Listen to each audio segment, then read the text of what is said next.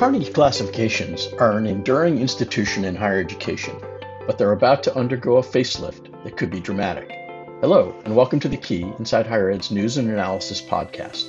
I'm Doug Letterman, editor and co-founder of Inside Higher Ed and The Key's host. Thanks for joining us.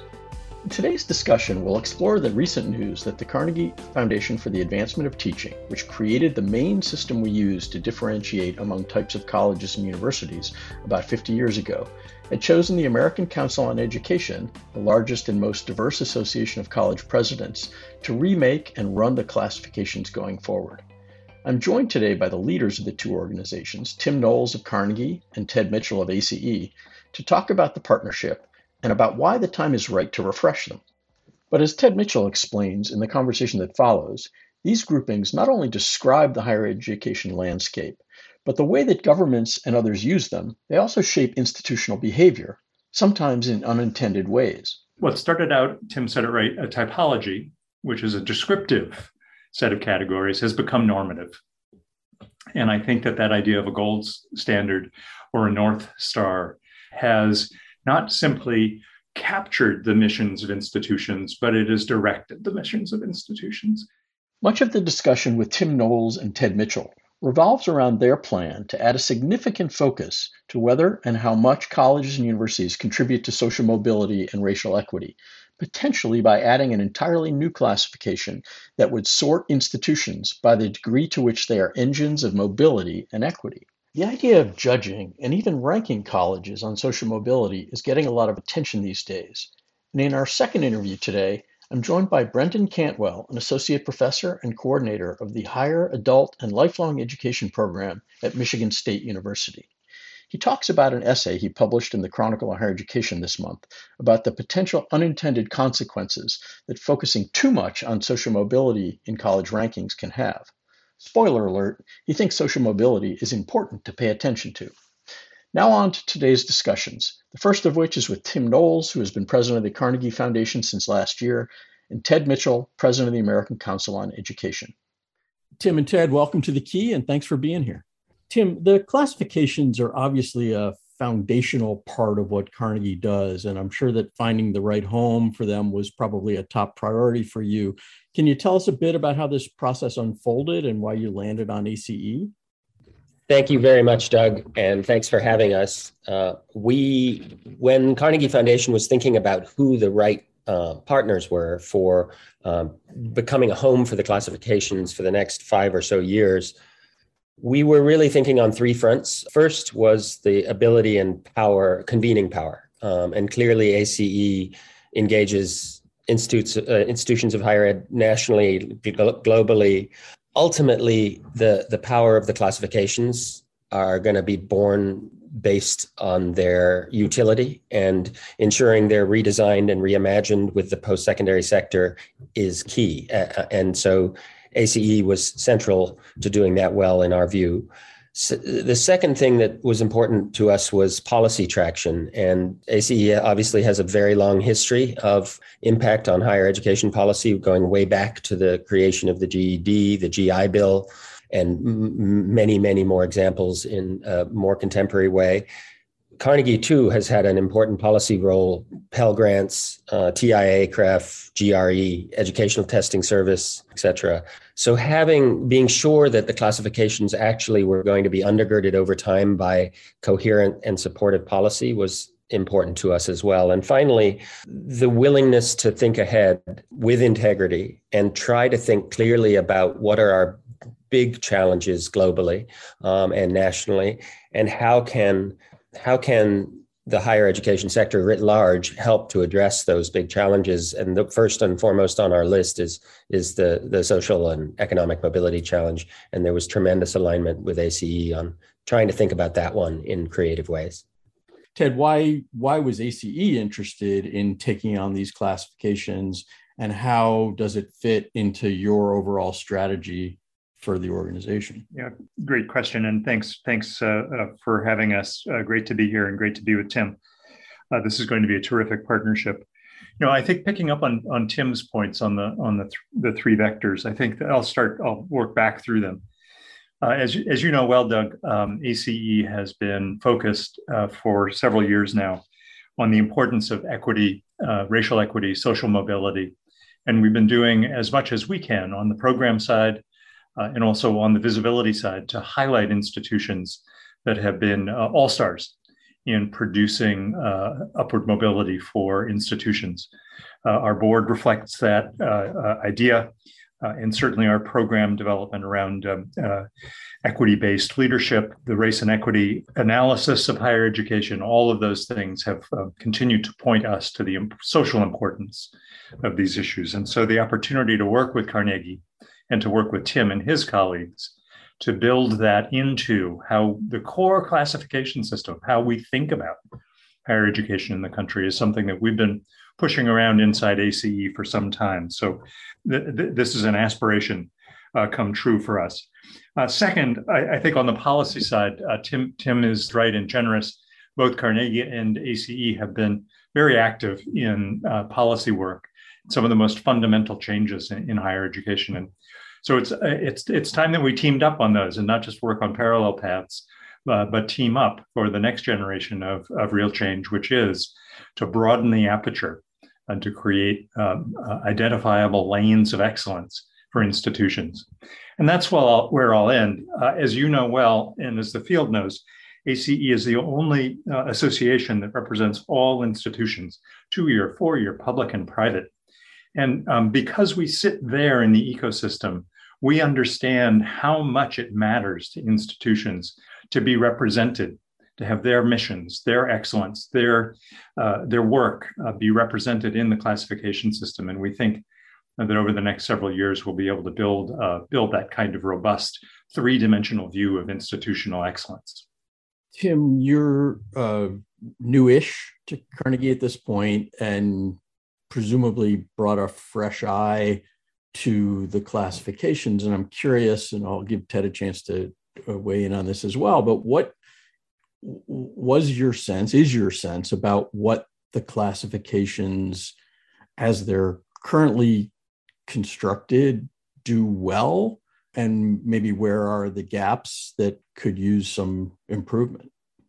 They are 50 years old, almost 50 years old. So my first comment is that they are ready for rethinking, re-scrutinizing, reimagining. That said, they do some things and have done some things incredibly well. They create a typology in an incredibly diverse ecosystem. They're a way of differentiating based on all sorts of vectors, whether what degrees are given out, whether size of institution, the amount of research versus other teaching activities. But again, after 50 years, and we've made refinements on the way, it struck me as incoming president that this is a moment to ask some more fundamental questions about the extent to which the post-secondary sector is addressing, not causing, but is addressing some of the big fundamental challenges the nation faces. And how can the classifications be leveraged in new and creative ways to do that? There are, as I'm sure you and your listeners know, they're both universal classifications, things that we look at across the board, no matter what kind of institution you are, and everybody gets such a classification.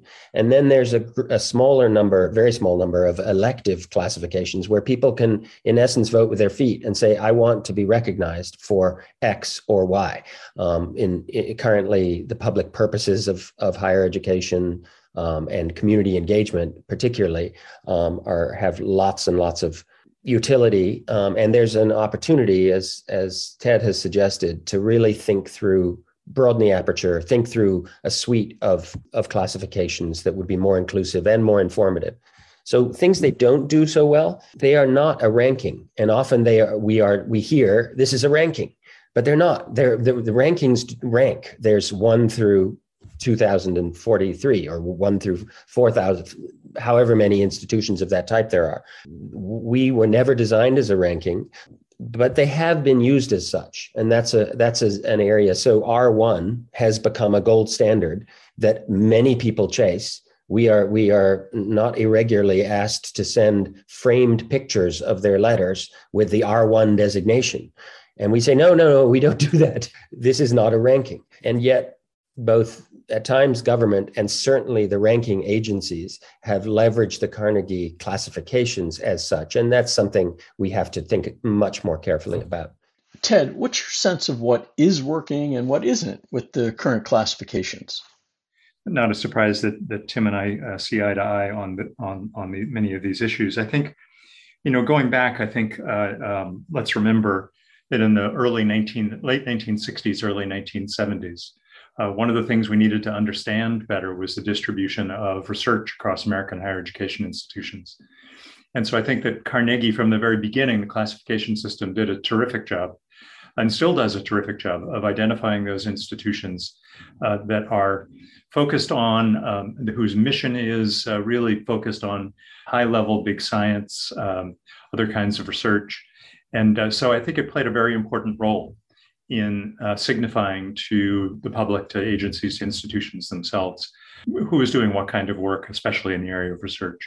The classification systems were less sharp as they moved through the different categories. And I think, if we were to ask IHE readers to name 5 Carnegie classifications, they could probably do 3, all 3 of them starting with R. I don't think that that's accidental. I think that was rather intentional. And to Tim's point, after 50 years, I think it's right for us to take a look. Is that still exactly what we want to focus on? Is that what we need to understand? And I think that our answer is a yes, and we should continue to focus on that. But I think that we are really struck by a number of the critiques of higher education about whether higher education is just an elite institution serving the elites, whether it really does generate racial equity, social mobility, opportunities for people to climb the economic ladder, to join the American dream. And we want to highlight that as we go forward. So I think it's not, I don't think that there are things that Carnegie didn't do well. I think that there are things that have changed in the ecosystem. Think of, the number of institutions has tripled since then. The number of students who are going to higher education has quadrupled. It's time to take a look at this. I think the one downside to where the classifications have been is that what started out, Tim said it right, a typology, which is a descriptive set of categories, has become normative. And I think that idea of a gold standard or a North Star has not simply captured the missions of institutions, but it has directed the missions of institutions. And there, I think we, Carnegie and ACE, want to create multiple lanes of institutional excellence that are aligned with their missions, rather than asking them to reshape their missions to align with the classifications. When actual rankings try to respond to criticism that they incentivize less than ideal institutional behavior, they tend to alter or more often tweak their criteria by minimizing the weight given to certain factors or embedding new ones. Whether they're successful in that process is a topic for a different conversation. But regarding the classifications, to what extent do you envision accomplishing your goals by sort of reconfiguring the basic classifications to either de-emphasize research or focus more on other factors versus, and this would be the other way to go, adding a new and separate classification that would supplement the core categorization? Is one of those approaches likelier than the other? My quick answer is that's the work ahead of us. And we want to do that in an inclusive and collaborative way, which is one of the reasons ACE was such an important partner, so that we could enlist tribal colleges, HBCUs, big research elites, and everything else in the mix in terms of guiding what these decisions are. My second answer is there remains value, as Ted just said, in creating typologies that differentiate between certain kinds of activities, whether it's delivering 2-year degrees or delivering lots of teachers and social workers to the field, or delivering large bodies of science, STEM related research activity. So in that sense, I don't think it's an or let's do this or that. It's really how do we make this a more robust suite and portfolio? I'll say this as well, just to sort of capture the the challenge of the R1 becoming a destination for everyone. One of my first conversations when I became the president of the foundation was with the president of an HBCU, who said to me point blank, "Tim, guess how many HBCUs are R1s?" And I said, "I think I know the answer to that." And he said, "Yeah, and it'll take me 100 years to get there."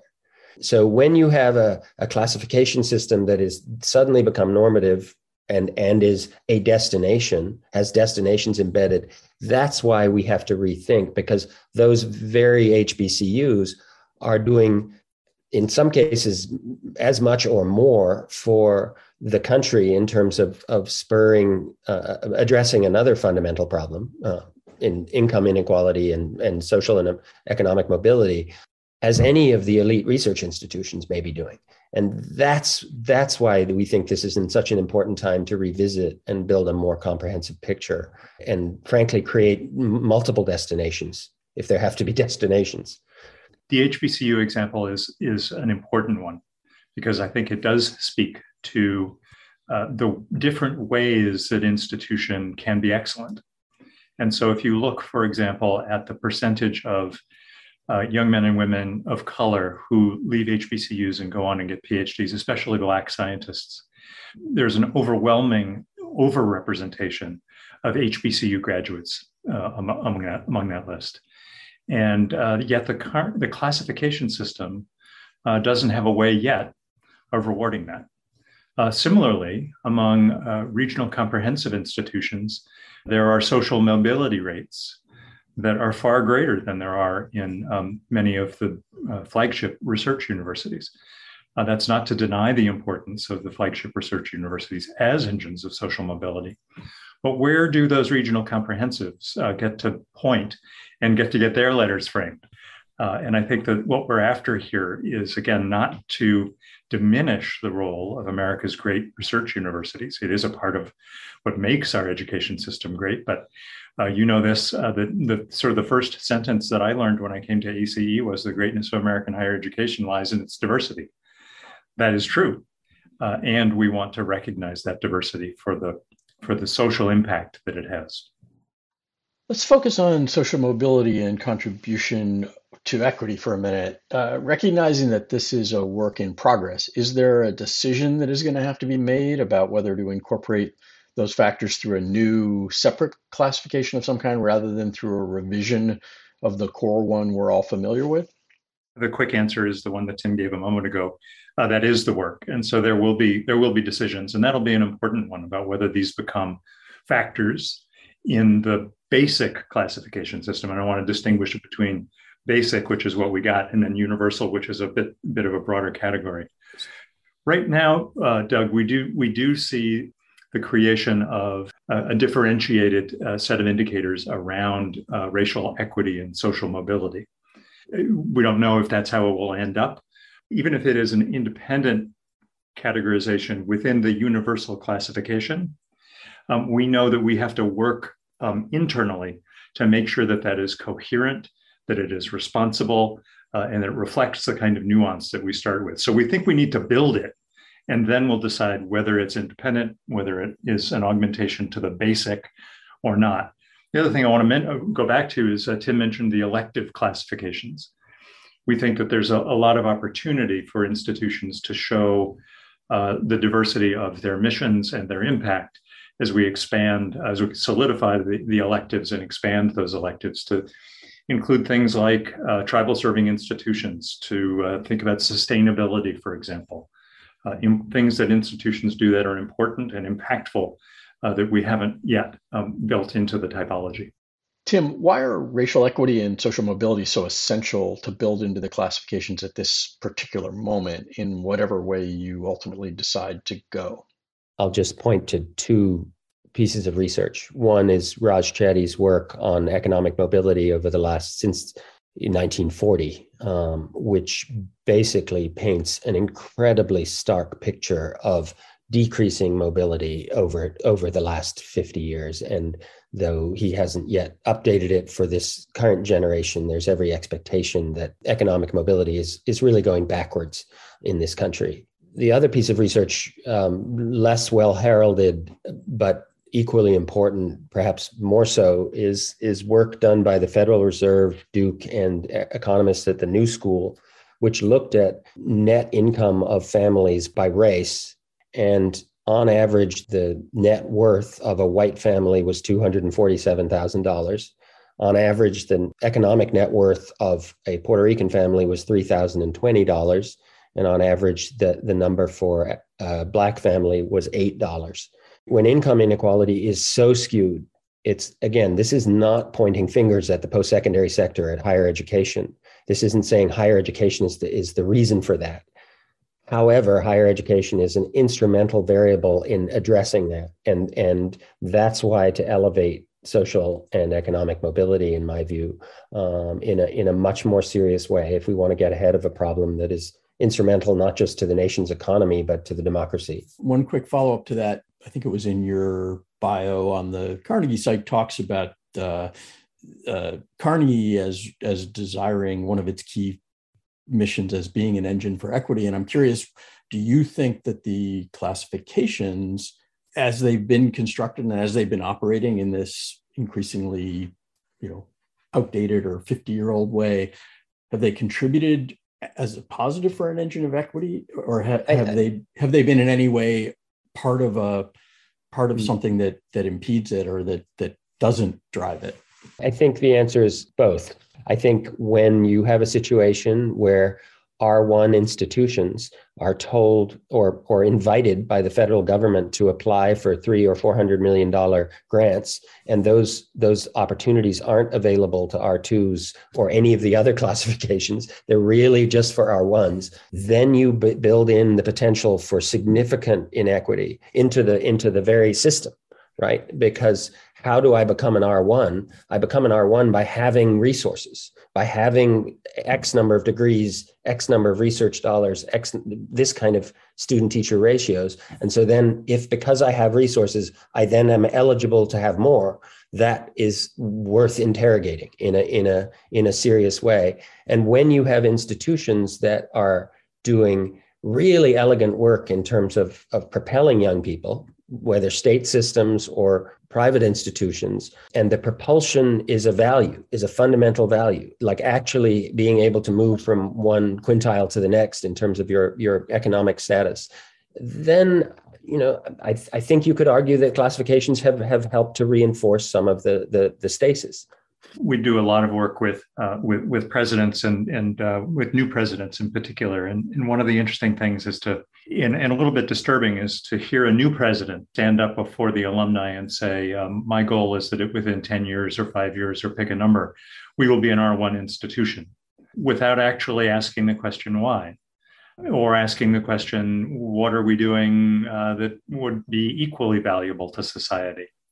And so I think the normative aspect of this is, as Tim says, contributing to stasis. It's contributing to the maldistribution of resources across institutions of higher education, whether they're federal research dollars or philanthropic dollars. And again, we're trying to create a suite of classifications that allow excellence to emerge around the kind of throughput that Tim is talking about. He talked about the really stark and really negative data around income distribution and around family wealth. And on the other side, I think the hope in this is that we see the countervailing information and the countervailing research from Tony Carnevale and his colleagues at Georgetown. We see it from a number of researchers across the landscape, that higher education does matter. And achieving a bachelor's degree does matter in terms of individual economic and social mobility, and in terms of intergenerational mobility. We think both are terrifically important. And so focusing on those in this moment in our history, we think is going to be a way to increase the attention on and the importance of building ladders of social mobility within and across institutions. Ted, is there any tension created by a membership organization that does lobbying like ACE in taking on this job of revising and essentially, helping to sort of run these classifications?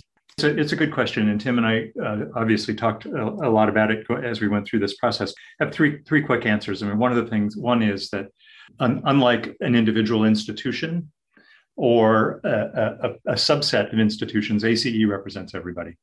So it's going to be very difficult for us to sort of put a thumb on the scale around one type of institution. And that's really why we're getting into this, is because we see the value of so many different kinds of institutions. Second, we're building an organization that will be separate from the rest of ACE. And so that personnel will be doing their own thing. And then third, and this goes back to something that Tim mentioned that I really want to emphasize, this is not going to be some sort of backroom science experiment. We at ACE pride ourselves on engaging the community on hard issues.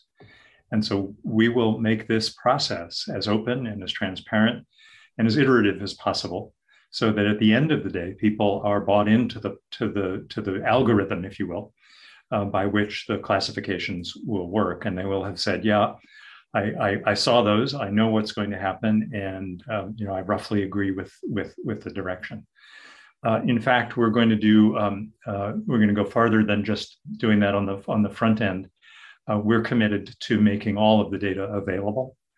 And so creating open APIs for researchers across the field to use the data that we gather in ways that can help inform and I hope enhance the classification, the utility of the classifications. Tim, anything you wanted to add here? Two short things.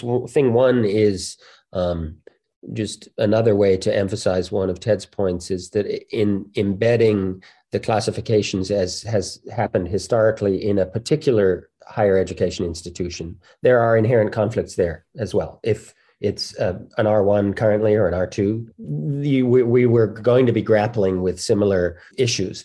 And number two is the nature of the partnership itself. Carnegie's name remains, they remain the Carnegie classifications, and that brings with it a separate and objective level of scrutiny on the part of my trustees and my institution to the classifications, such that we're going to want to be sure that they maintain their integrity, that the intellectual rigor in terms of what is defining a particular classification holds. And so there's an additional layer of scrutiny in that sense as well. You both took care to differentiate the classifications from rankings, though we also talked about the extent to which even the classifications can influence institutional behavior in a few of the same ways that rankings do. How do you see the revising of the classifications and potentially the classifications after that as being a potential antidote to a guard against some of the potentially damaging effects that rankings may have on how institutions behave in terms of chasing prestige or selectivity over other goals and values? One of the things we don't want to build is another 50-year classification system. Instead, we want to build a classification system that is much more malleable, that learns from the work and learns from the response of the field and changes as a result of that. We haven't talked about it, but one of our hopes is that as we develop these new classification rubrics, we are able to help the field understand what it takes to improve in them, how to be the best engine of social mobility, how to be the best sustainable institution.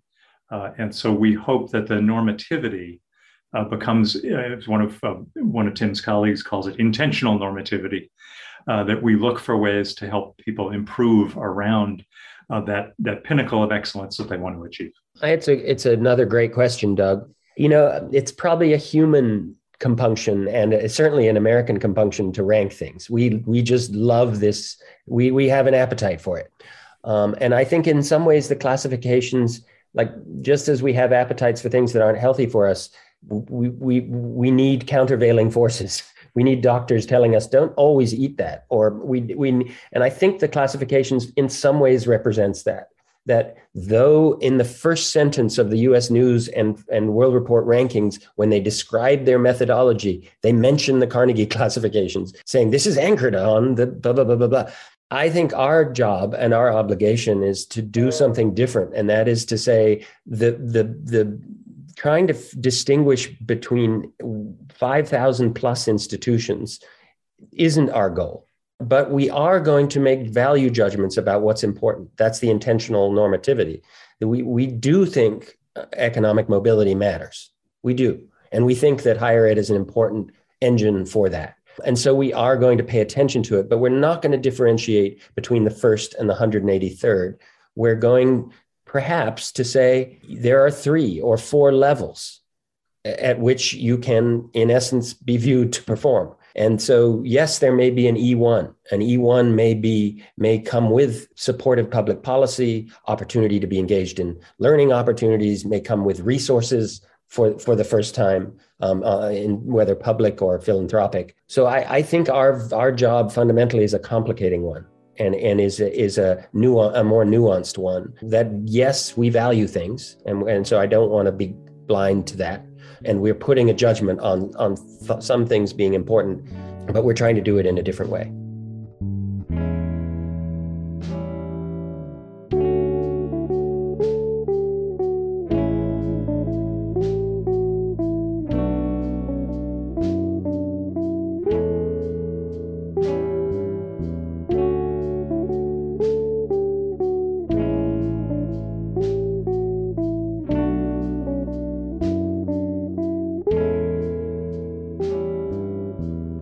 Second interview today is with Brandon Cantwell, who is an associate professor of higher education at Michigan State.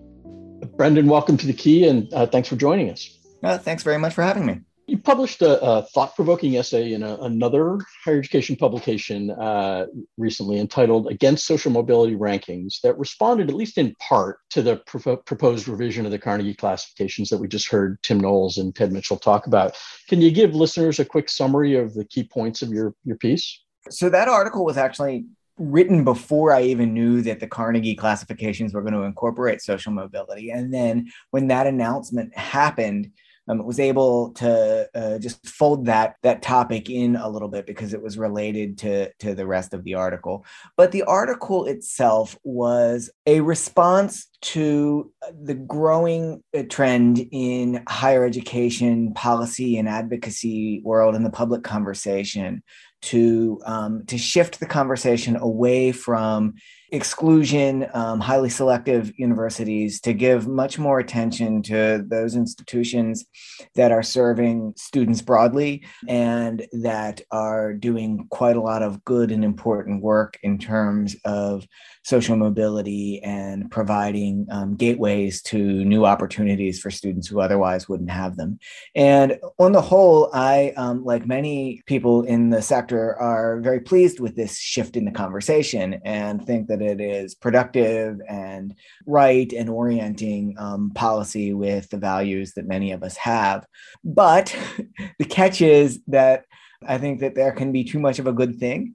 And where I became concerned with the direction of the conversation is with this new development of providing rankings for social mobility. And the reason that I'm concerned about that is not because I think social mobility is bad or we shouldn't have data about social mobility. I think social mobility is good and we should have data about it.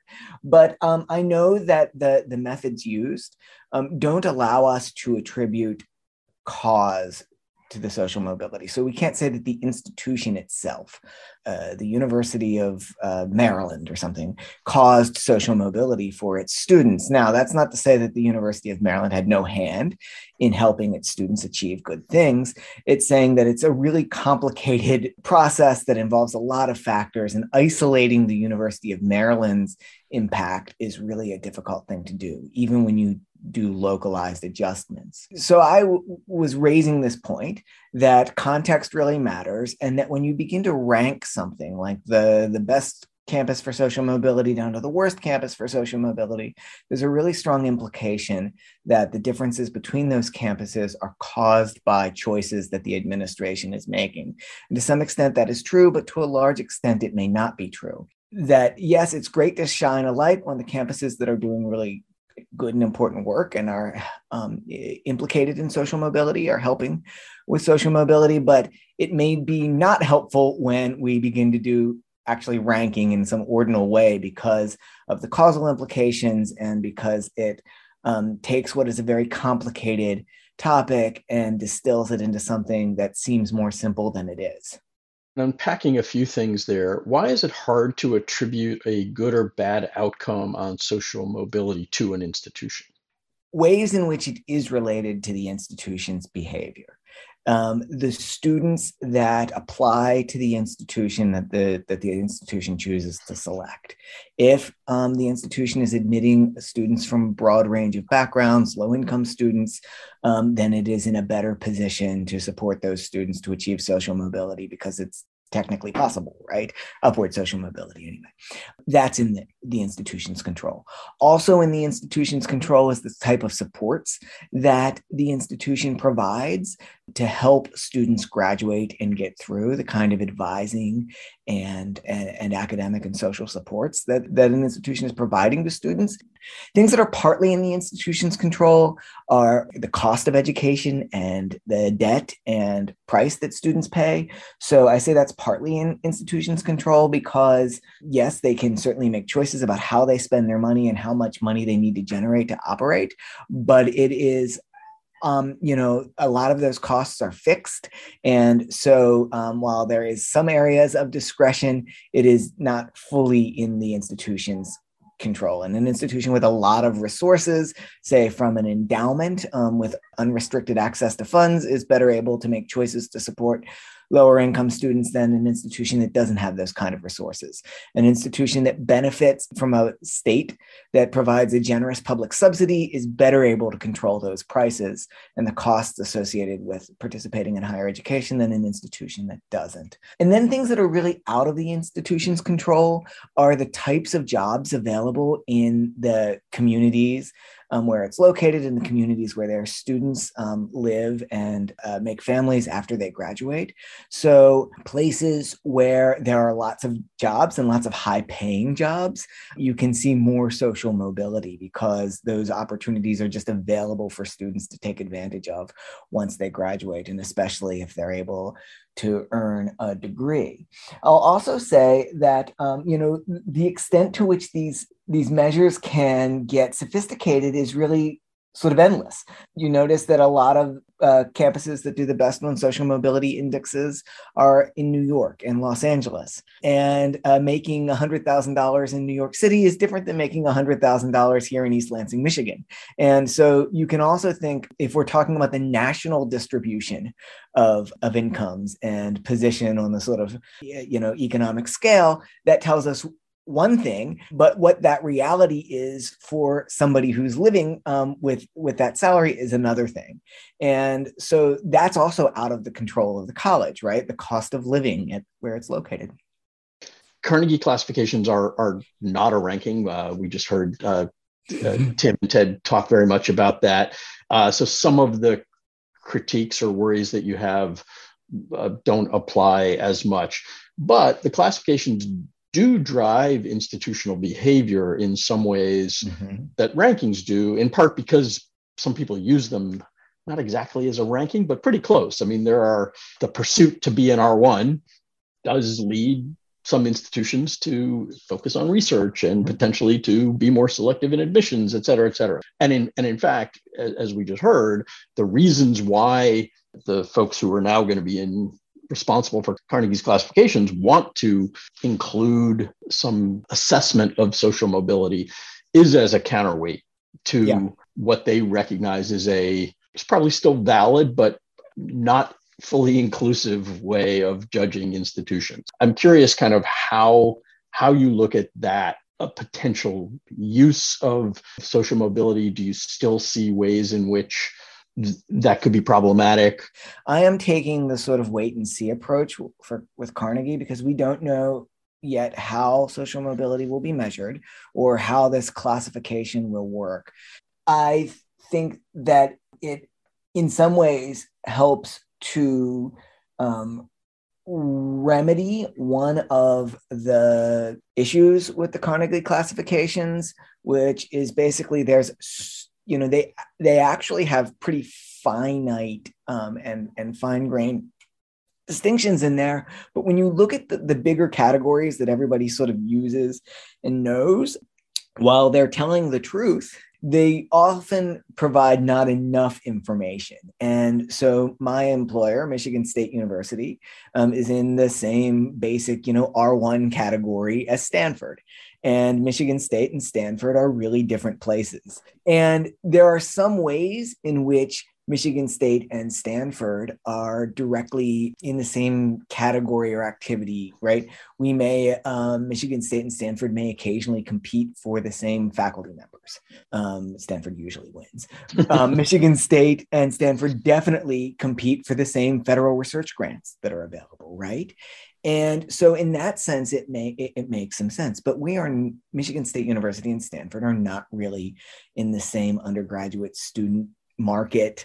And yes, you can distinguish between public and private in the Carnegie classifications, but the basic classification is the same. So one thing that the social mobility classifications, layering them on, can help to understand the types of students and the sort of place in the higher education system, if you will, that an institution fits in. And now what kind of value judgment you place on that, whether it's good or bad or just descriptive, is up to you. And that's why I'm a little bit less concerned on the face of it with classifications than I am with rankings, because it doesn't have a very strong implied value judgment necessarily. It's much more a description of mission and activity. And of course, we as individuals, as policymakers, as journalists or thinkers about the sector, we have values and value judgments, and those are okay to bring into these conversations. But the classification itself is a little bit less loaded, if you will. When the classifications started, they were devised sort of in parallel with the federal data collection system of IPEDS, right? And it was a way for people inside of higher education, for policymakers to make sense of, to form some common understandings of what this expansive landscape of higher education in the United States was doing. And that needs to be periodically updated, particularly because that R1 classification that we're using today, that's not even a classification. It hasn't been for years, and it's just stuck. So we're sort of cemented into this time where we understand the higher education system in the United States through these classifications in a particular way that doesn't reflect the classifications anymore, that may not reflect the system of higher education anymore. So updating it is useful. Now, whether that gets taken up, whether the unintended consequences of this sort of are less helpful than the potentially helpful aspects, that's possible. It's going to ACE, so that's another interesting question, because now, ACE is a membership organization, and some of its members might not be happy about the way the classifications work in one way or another. And so that's a potential thing to look out for. And in fact, I think that move is in some ways more interesting than the adding the social mobility classification. So that's my kind of reaction to that. Definitely interesting. Wait and see. I can see ways in which it could be helpful. I can see ways in which it could go wrong. Picking up on that, what problems could you see arising from ACE's involvement in the Carnegie classifications? I could imagine that some of the ways that social mobility categories are devised could not be especially welcome for many of the private universities, colleges and universities that ACE represents and has been known to represent in the past. So there would be a sort of potential tension between doing what is essentially right for those members and doing a social mobility classification in a way that makes sense to researchers and accountability folks. But the other thing that I'll say, trying to think about this sort of the whole picture of it, is it definitely indicates some movement in a shift in higher education generally and among institutions that are recognizing that this is something that they need to pay attention to. Bringing Carnegie to ACE and at the same time adding the social mobility classification is a suggestion that the sector as a whole recognizes that serving students and participating in activities that lead to greater social equity is important. Interestingly, you described the early reasons for the classifications, and they weren't meant to be sort of values based. And as you said, that has happened nonetheless. This decision, this shift, while it is certainly focused on providing more information and doing more classifying, it does reflect a little bit of a shift in values. So it's sort of almost an acknowledgement that these things do reflect values in some way that is different from what they were originally intended. Yeah, and I'll walk it back a little bit to say, of course, there were values in the original rankings. I don't mean to say that they weren't values-based, but those values were based on trying to make sense of the higher education system based on how people understood it at that time and the thoughts about what it ought to be doing, right? Totally, and there was a lot of emphasis at that point with balancing expanding access with maintaining the sort of intensity of research and excellence, right? And it worked its way into the field of understanding excellence and equity, or excellence and access, as tensions to be balanced. And I think that there is a shift in the conceptualization of that from not excellence and equity or excellence and access, however you want to think about it, as intention, but as one way to be excellent is through equity, is through access. And definitely that shift is reflected in this emphasis on social mobility in general, which is, again, one of the reasons I think that this is a useful development. Thanks to Brendan Cantwell for that trenchant analysis of the pros and cons of trying to judge institutions by their contributions to social mobility and equity, and to Ted Mitchell and Tim Knowles for their candid assessment of the hard work in front of them in bringing the Carnegie classifications up to date. This will be an interesting process to watch, and it's almost certain to trigger the discussion that Brendan talked about over the potential tension between excellence, access, and equity, which is likely to be intense at a time when every discussion seems to turn into a debate. We'll keep an eye on this as it unfolds and suspect we'll return to it down the road. That's all for this week's episode. Before we wrap, please remember to subscribe to The Key on your favorite podcast platform, and don't hesitate to reach out to me via email, Twitter, LinkedIn, or any other mode of communication about topics you'd like to see us explore in future episodes. I'll be back next week. Until then, stay well and stay safe.